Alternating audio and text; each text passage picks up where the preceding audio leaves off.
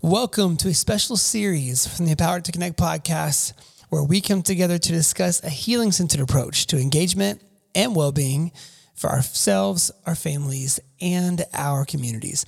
I'm JD Wilson, and I am your host, and this is War and Resilience, how Ukrainians are teaching the world.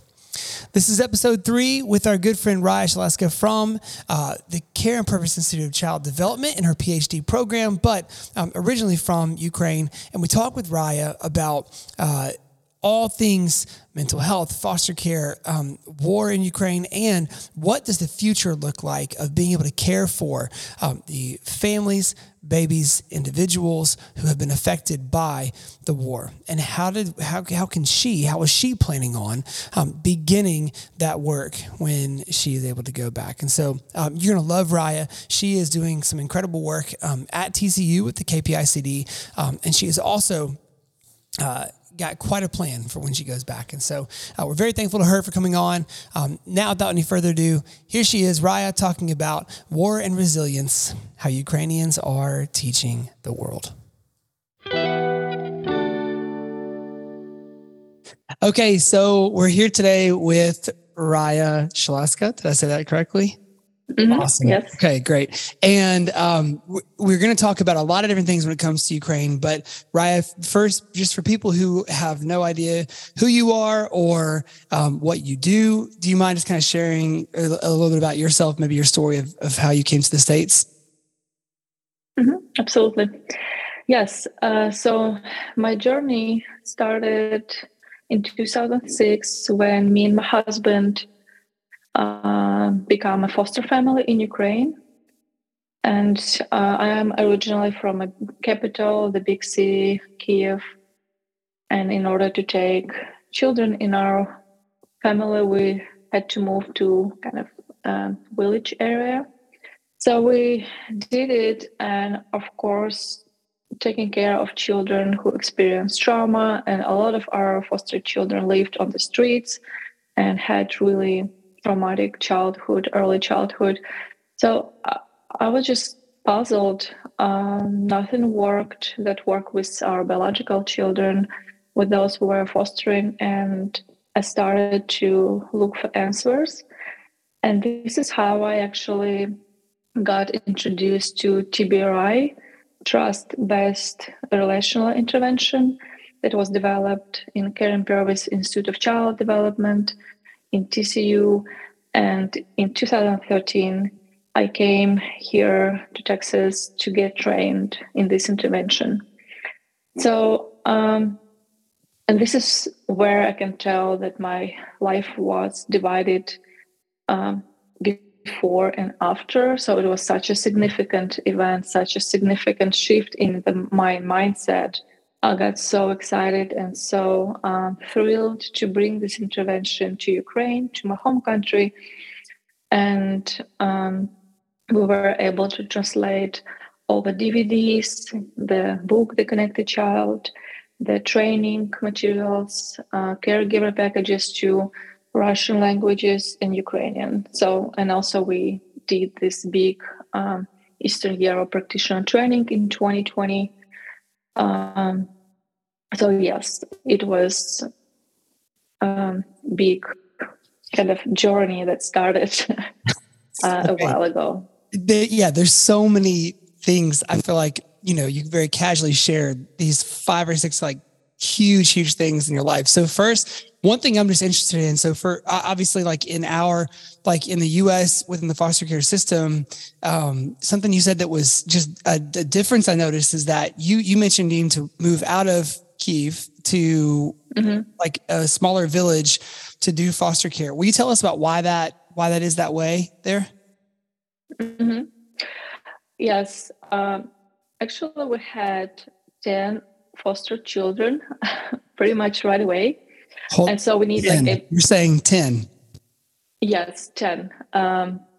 And this is, so we needed like a bigger place. And so back in time, the foster system was really kind of new and developing.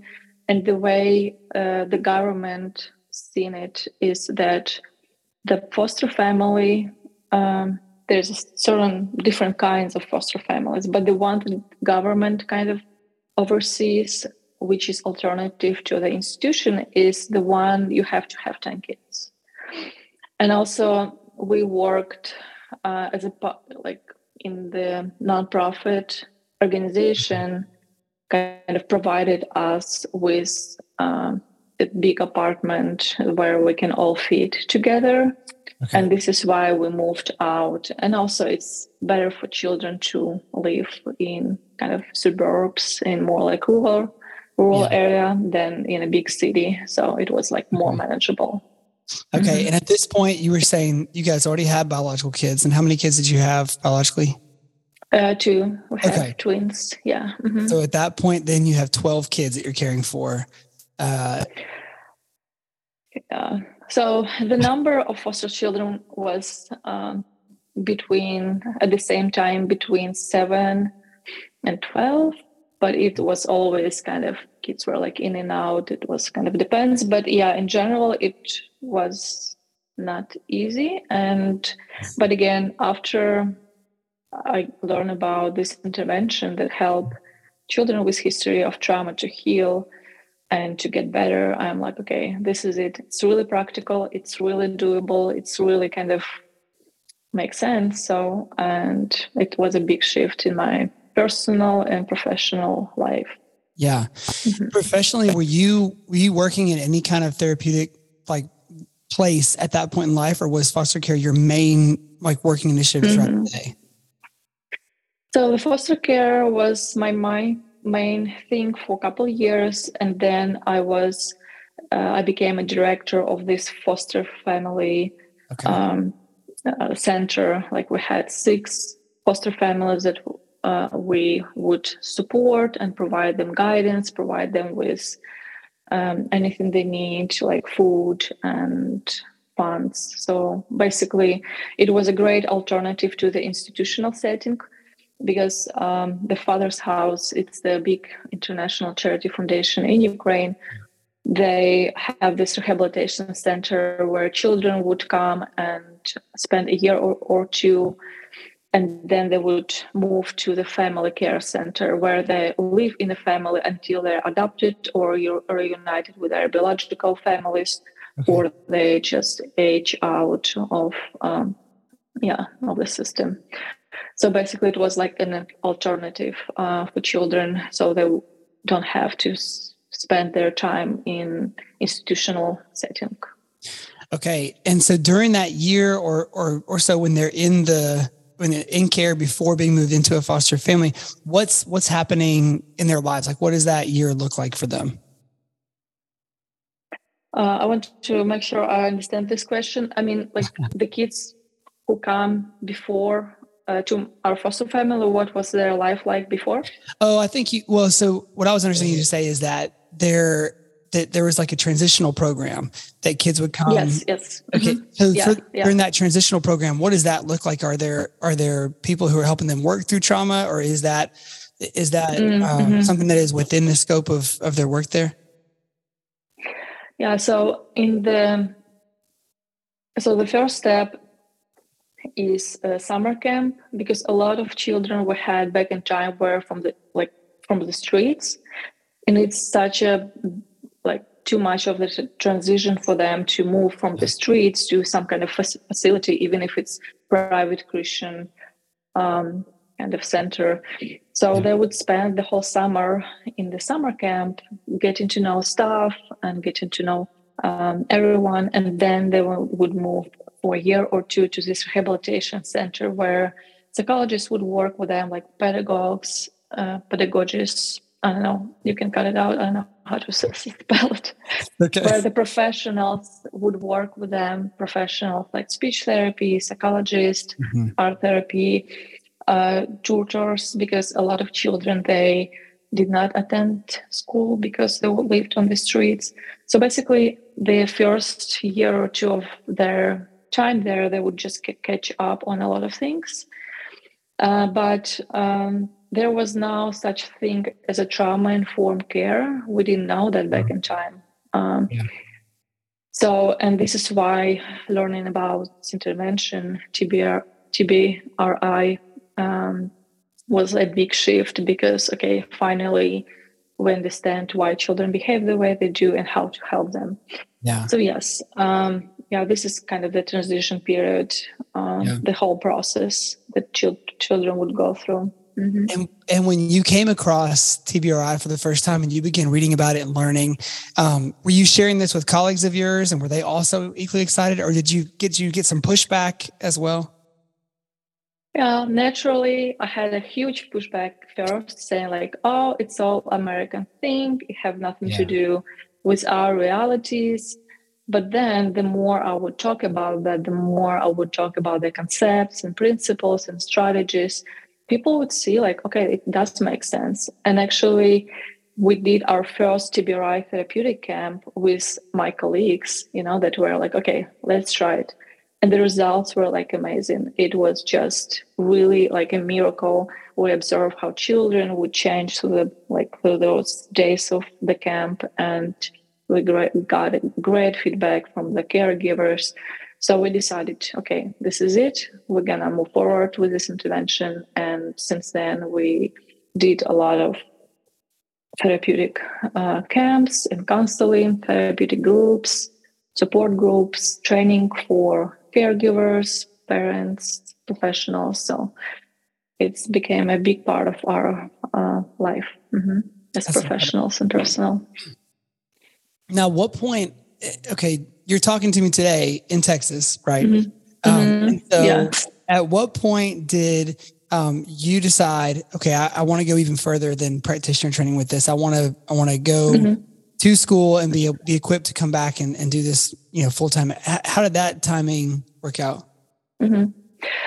So actually I was so amazed by this intervention. So I would come for practitioner training and then, okay, what else do you have?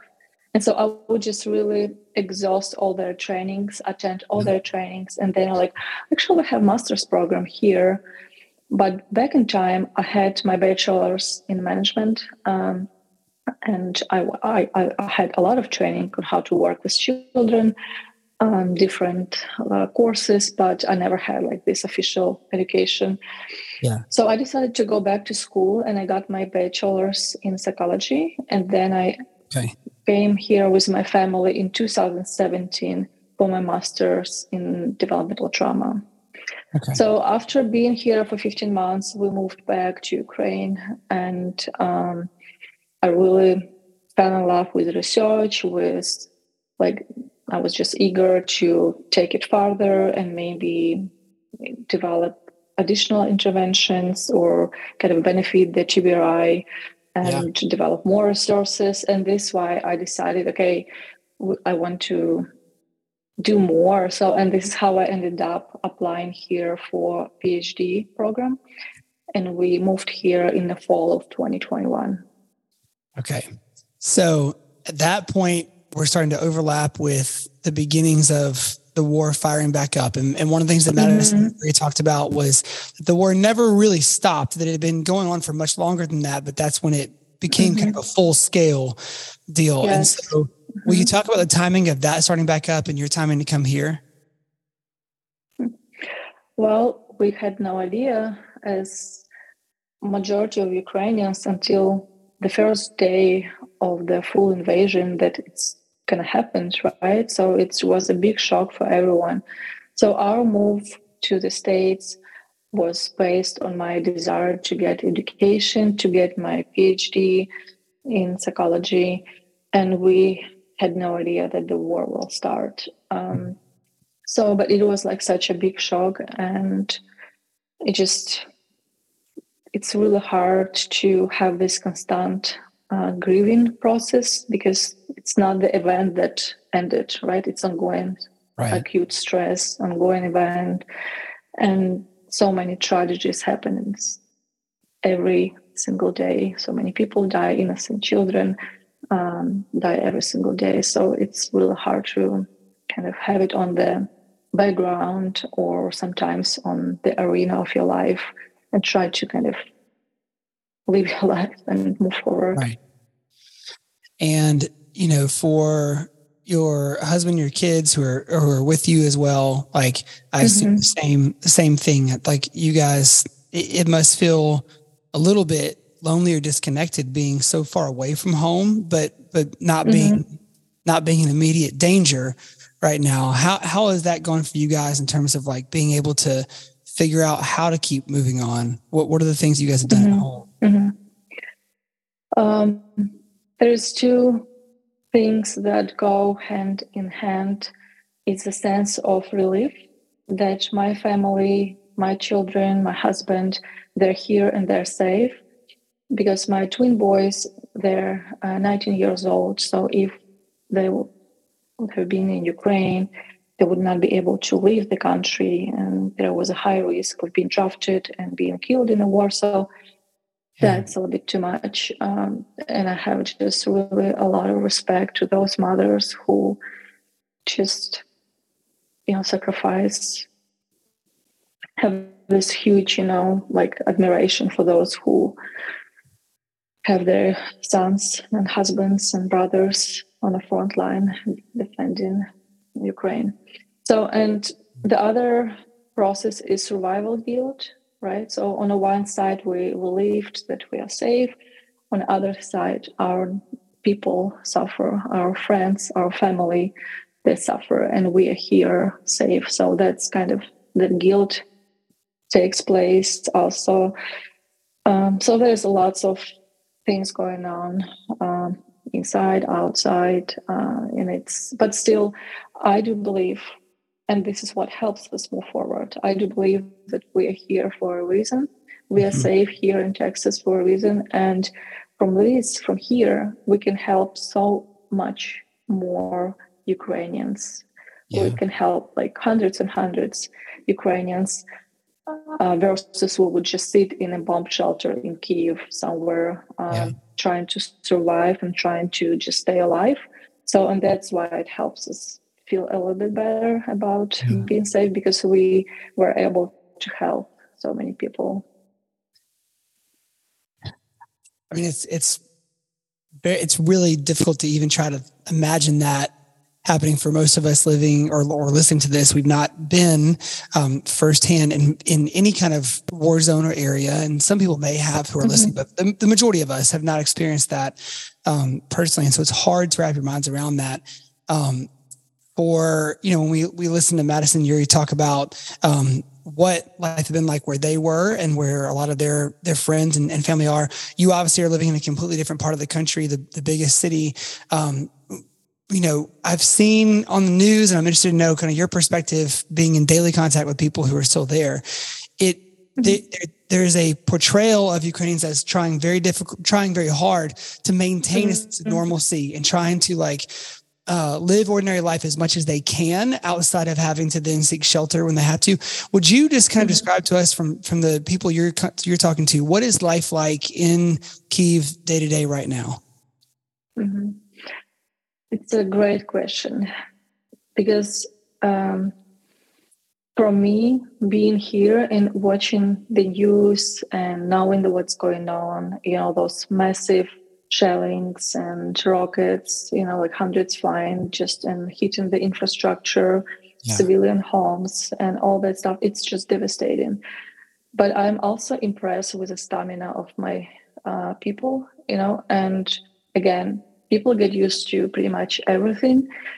And one of my friends told me that once you live here among all these war actions, you kind of get used to this idea that you live in a war, and it's not as scary as just look at the situation from outside. Because when you're inside, of course, if something lands really close to you, or you hear this explosion just really close, of course it's terrifying. And of course it's terrifying to even hear the air raid siren, and it's really, really hard. But also people resilient, and they just live their lives in these new circumstances, in this new context, and they try so hard. And I can see that there are so many volunteers, so many people that just do so much for those who suffer from consequences of the war. So yes, and having family in Kharkiv, in Mariupol, in Kyiv, in different regions in Ukraine, some of them suffered greatly from the war. Like Mariupol is completely destroyed, and so many tragic losses there. The Kharkiv is constantly on a fire kind of line. Kyiv is relatively safe, but we still have missiles and rockets landing. But yeah, it's all about perspective, right? From once you live in this for a year, you kind of get used to things like the siren, you need to seek shelter, or there is no power for a day or two, or there is no power for half of the day every day. So people, and now they just say, for example, I realize how little I need for happiness. I just need safe sky, nothing flies, nothing lands. I need electricity and just some stability, just minimum stability. And people like those basic things. And now they appreciate it so much. And all they want is to war to be over and to have the basic things as running water, electricity, and access to food. So I hear a lot of things in there that you are saying people just get adjusted to it and they just continue on like normal.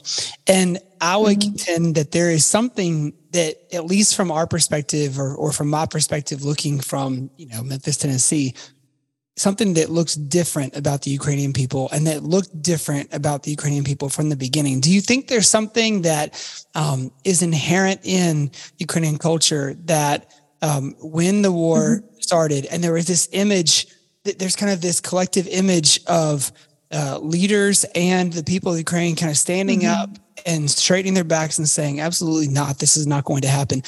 What is it about the Ukrainian people and culture that that you think allows them to persist in such a way and have such resilience? It's a great question. Like Ukrainian people, historically, they had to fight for their freedom pretty much nonstop for hundreds of years. It was oppressions different from the Russian side, from different historical oppressions. It's World War I, World War II, it's Holocaust. It's a lot of adversity we experienced within the last couple of hundreds of years, and even it gets dated far behind in those dates. So I think we do have this resilience, and why we differ from other nations is we love freedom. It's really hard to manage Ukrainians and just keep them quiet, because if they don't like something, like the course the government choose, for example, to become more like pro-Russian instead of becoming more pro-Europe, people would go outside and throw a revolution, which is exactly what we did a couple of times, right? So we love freedom, we love our land, we love our people, and this is something that keeps us going. I think this is something that gives us the strength to fight, because we know what we're fighting for. We're fighting for future for our children. We're fighting for future of our country, and it's incredible. And I think that makes perfect sense. For generations, there's generations of resilience baked into the culture that now kind of permeates without having to have, direct lineage of people teaching that to you. So when we talk about the future for children, specifically in Ukraine, and you thinking through having been in the foster care system, working tirelessly day in, day out in pre-war times, what do you think about when you think about going back to Ukraine and beginning to work again with children? What are your hopes, and what are the things that you want to begin using this knowledge and these skills that you've acquired to help do in Ukraine? Well, since the war started, I really kind of shift my priorities and my focus. And I started to work with Ukrainians online since I do have a counseling degree from Ukraine, and I'm trained in EMDR, in positive psychology, so in different interventions that I did use and I still use with children suffered from war and for adults. So I have few times a week, every week since the war started, pretty much have those counseling sessions I provide for my people. I do also know that TBI practitioners in Ukraine, they also started to adjust TBI tools like nurture groups to really create this safe place of support and to build the resilience, to build the connection, to build those like skills that children and adults need, to move forward with their lives and to prevent the PTSD development. So I do know that already a lot of things happening, helping Ukrainians with the mental health and preventing PTSD development or dealing with symptoms of already developed PTSD. So a lot of things in place right now, but I do know that once the war over, we need to rebuild not only the infrastructure, not only destroyed cities, not only destroyed homes, but also we need to rebuild mental health of our children, mental health of caregivers or parents, because otherwise it's trauma has really powerful impact and long-lasting impact on child development, on human development. And it just really breaks my heart that we don't have enough mental health professionals to really meet this huge need, of suffering and pain and loss and fear and terror that people experience often on a daily basis.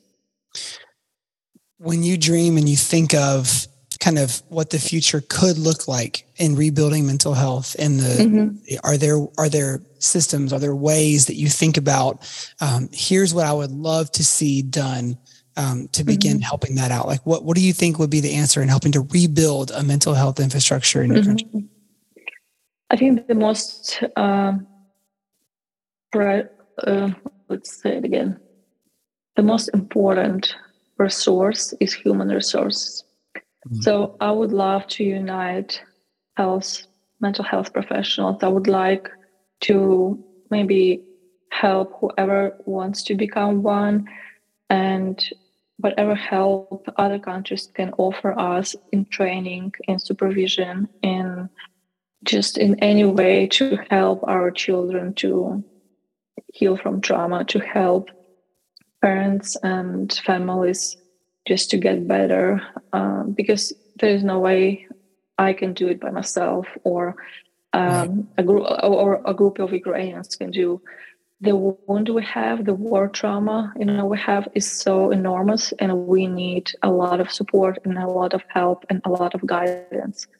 And I'm already thankful for Karen Purvis Institute of Child Development, for EMDR Network Association in the United States, in Europe, in other professional associations that raise up, and they stood up and they stand with us and they help us. But also, yes, there's a long way to go. And I know that I will work with Ukrainians for the next decade, at least, with children and families, helping them to overcome the war-related trauma. Yeah. Well, there's a lot to be done, obviously. And we're not even to the point of the war being over yet. And so, lastly, when you think about kind of the family unit or family structures in Ukraine, do you think of, does that fall within the same thing you just talked about, of just, increasing the number of professionals who are there and able to give care? Are there things that are particular about family culture in Ukraine that you think present opportunities for rebuilding? And what do you think, for people who are listening, who are like, I would love to figure out how to do something, what do you think those people can do to begin help families and children to rebuild in Ukraine? One of the big challenges we face right now is separation, because women and children, they flee Ukraine to look for safety, right? So we have around 8 million Ukrainians in Europe, right, in bordering countries. And the fathers, husbands, they all stayed in Ukraine because they cannot leave the country in case they need to be drafted.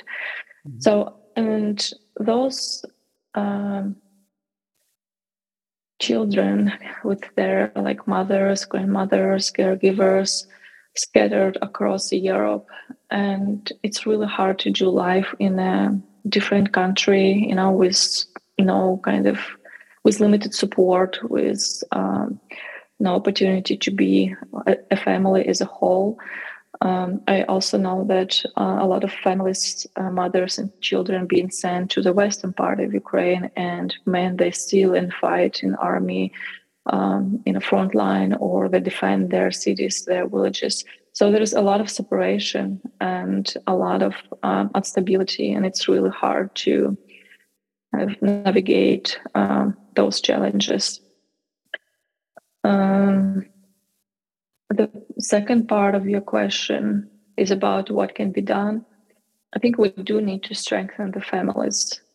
So, because if family is strengthened, they have ability to carry forward, and with support of, its research says that resilience is directly kind of correlated with social support you have around you. And yes, I think it's really important to support those families who are separated, or who are trying to stay together, even in dangerous zones.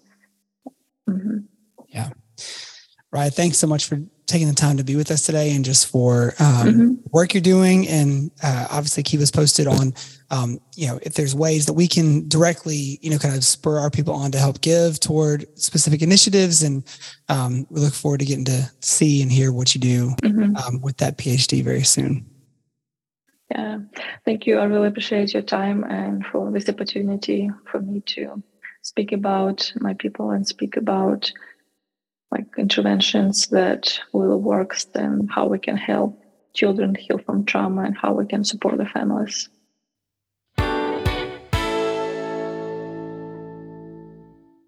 Well, you've been listening to War and Resilience, How Ukrainians Are Teaching the World, a production of Empower to Connect Media.